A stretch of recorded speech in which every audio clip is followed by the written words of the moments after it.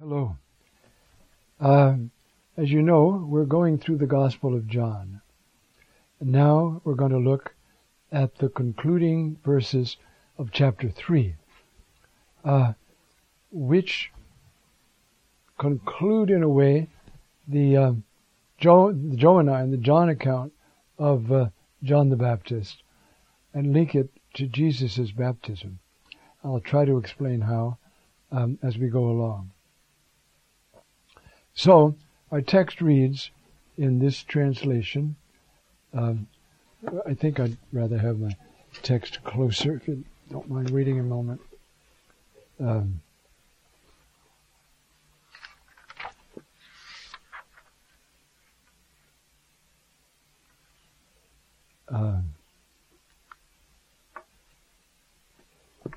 You see, after this, metatauphta. That's the way John says, I'm starting something new now. He has these kind of phrases. After this, after these things, that sort of a thing. You see, Jesus, which is what this literally is, after these things.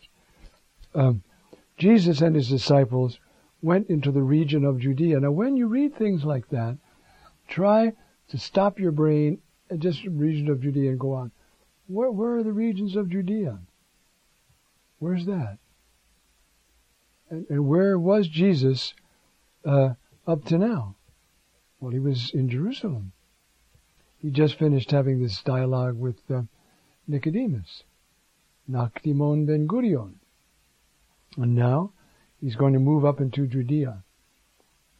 And so it says, Jesus and his disciples went into the region of Judea, where he spent some time with them, baptizing. Now this is very interesting. Jesus is baptizing with his disciples. Now, John's baptism was a prophecy. I baptize you with water, but there's one coming after me, who will baptize you with the Holy Spirit, and in some text, and fire. Now, what John is prophesying alludes to a whole tradition in the Old Testament. Again, notice I used the word tradition. It's very important that we grasp this. So that we can, excuse me, I'm looking for something. Okay. His baptism was a ritual, probably looking a lot like the pre-entrance into Judaism on the part of a proselyte, a ritual, a bath. Now, the Baptist is getting the people ready for the stronger one to come. And they're going through this rite and resolving to accept their Israelite vocation. That's what he's calling them to. Remember in the Synoptics, who taught you to flee from the wrath to come? Show forth fruit worthy of conversion. He said that to the scribes and Pharisees. And so, here, John is baptizing. Now, what he says, as I think I've already mentioned to you, he says, I baptize you with water, but there's one coming after who's going to baptize you with the Holy Spirit. Now, what does that mean? See, he's referring to a whole tradition, again, in the Old Testament. I will pour out my Spirit on the desert, it says in Isaiah. And then the text of Jeremiah, I will put my law in your heart, and I will sprinkle clean water over you, and I will cleanse you from your uncleanness and your idols. I will give you a new heart and a new spirit, and I will put away the heart of stone, and so forth. You see? Now Ezekiel picked that up, made it more explicit, saying, you see, that he's going to pour out his Spirit, lishfok most of the time, and This got to be a theme. The other prophets picked it up.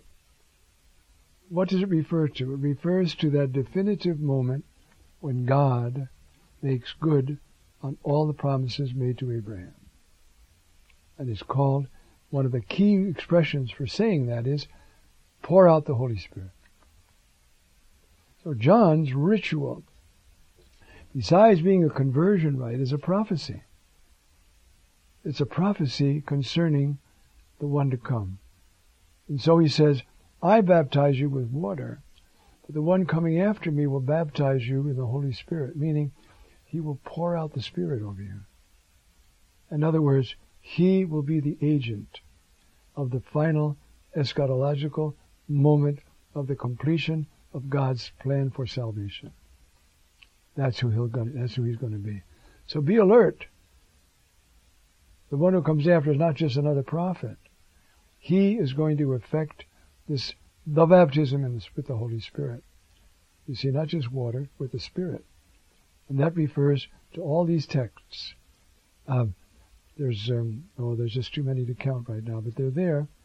They might even be listed in the margin of the Bible of Jerusalem, where they keep those things.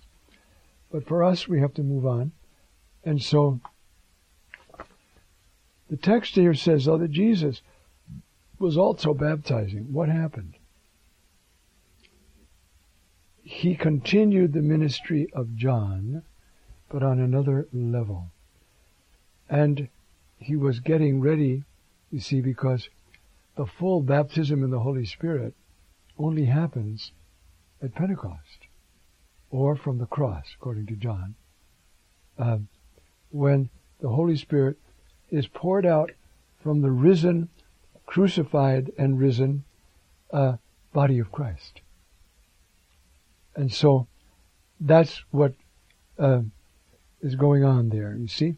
So Jesus is baptizing, not exactly like John, but in the line of John, to prepare the people for what he has begun to do, but has not completed and will not complete until the act of love in which he dies.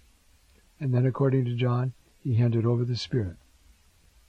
The full manifestation of this gift, this pouring out of the Holy Spirit, happens in Acts. And if you look at Acts, I think it's 2:38, and having been raised to the right hand of the Father and received the promised Holy Spirit, he poured him out. And that's what you see in here. The tongues of fire, the wind, all of us speaking in different languages, the wonders and signs you see, this is the pouring out of the Holy Spirit. So Jesus had an interim type of ministry, you see, already identifying people with his passion. You know, remember, when our Lord went down into that water from the baptism of John, he was committing himself to his whole vocation, which he knew meant death. And he knew that. And he was committing himself to carrying through with this plan of the Father all the way to his crucifixion and death. In fact, he says at one point, if you might remember, I hope I can find it for you now. I am to be baptized with a baptism, and how I am constrained until it happen. Now that baptism, you see, I have come to bring fire in the earth, and how I wish it were blazing already. There is a baptism I must still receive, in what constraint I am under until it is completed. So the baptism that he, for a while at least, in John 4:1 it says Jesus wasn't baptizing, probably means he desisted from that point on, and only his disciples baptized. But they were continuing John's preparation ritual, but at a deeper level, and getting ready. When you have statements like this about being baptized like this, you see, it's getting them ready to understand that baptism, in the true sense of the term, is identification with Jesus in his death and resurrection. And that, of course, is Romans 6. It's the whole teaching of Romans 6 is on that point. So, what we have here, you see, is this I needed to go through all that explanation to explain why Jesus was baptizing. Okay? Now a dispute arose between the disciples of John and a Jew about ceremonial washings. They came to John and said, "Rabbi, the one who was with you across the Jordan," that's Jesus, "to whom you testify, here he is baptizing and everyone's coming to him." Now just try to understand the love of John the Baptist for Jesus. Here's a man, lived in the desert, ate locusts and wild honey, not very appetizing to us, but not bad for the Bedouins. But it's still not great. Okay. And now he's going to tell them, you see. John answered and said, "No one can receive anything except what has been given him from heaven. Everything I have has been given to me. The power of my preaching, my courage in resisting Herod, which will cost me my life. You see? But I had to do that. I had to protect God's people. If nobody says that's wrong, everybody will go do it. That's the power of law and custom. So I've got to stand there for the sake of God's people and say, Herod, you're sinning, even though I know it will cost me my life. So, you yourselves can testify that I said, I am not the Messiah, but that I was sent before him, the one who has the bride. Now listen, here's this tough man, living in the desert, eating locusts and honey, dressed in camel's hair, baptizing, preaching, threatening. You don't change, you're finished. It's all the big shots. Taking on Herod himself. He's a tough guy. But look how he compares himself. Now you see the inside of John the Baptist, who is the last of the prophets, the last of the Old Testament prophets. You see? The one who has the bride is the bridegroom. That's God. That's Christ, the bridegroom of the people. The best man who stands and listens for him rejoices greatly at the bridegroom's voice. So this joy of mine has been made complete. He must increase, I must decrease. Can you hear the love of John for Jesus? I'm happy to lay down my life. I'm happy to bear witness to him. I love him. I rejoice like the friend of the bridegroom rejoices to hear the bridegroom, alluding to the time when the bridegroom is coming back from the bride's house, leading his bride, accompanying his bride rather, back to his own house. Now the marriage is just about complete. He hears the bridegroom's voice, he's coming, and the friend is delighted. The beloved is going to have his beloved. And John, that's the symbol or the image that John evokes for himself in Jesus. I'm thrilled. He's coming. He has the bride. He has the people. And so now he is their bridegroom. And I'm delighted. And that's what he says. He must increase, I must decrease. That is Old Testament prophecy, saying, from now on, I foretell. I have a role of making the Christ intelligible. But he must increase and I must decrease. Amen.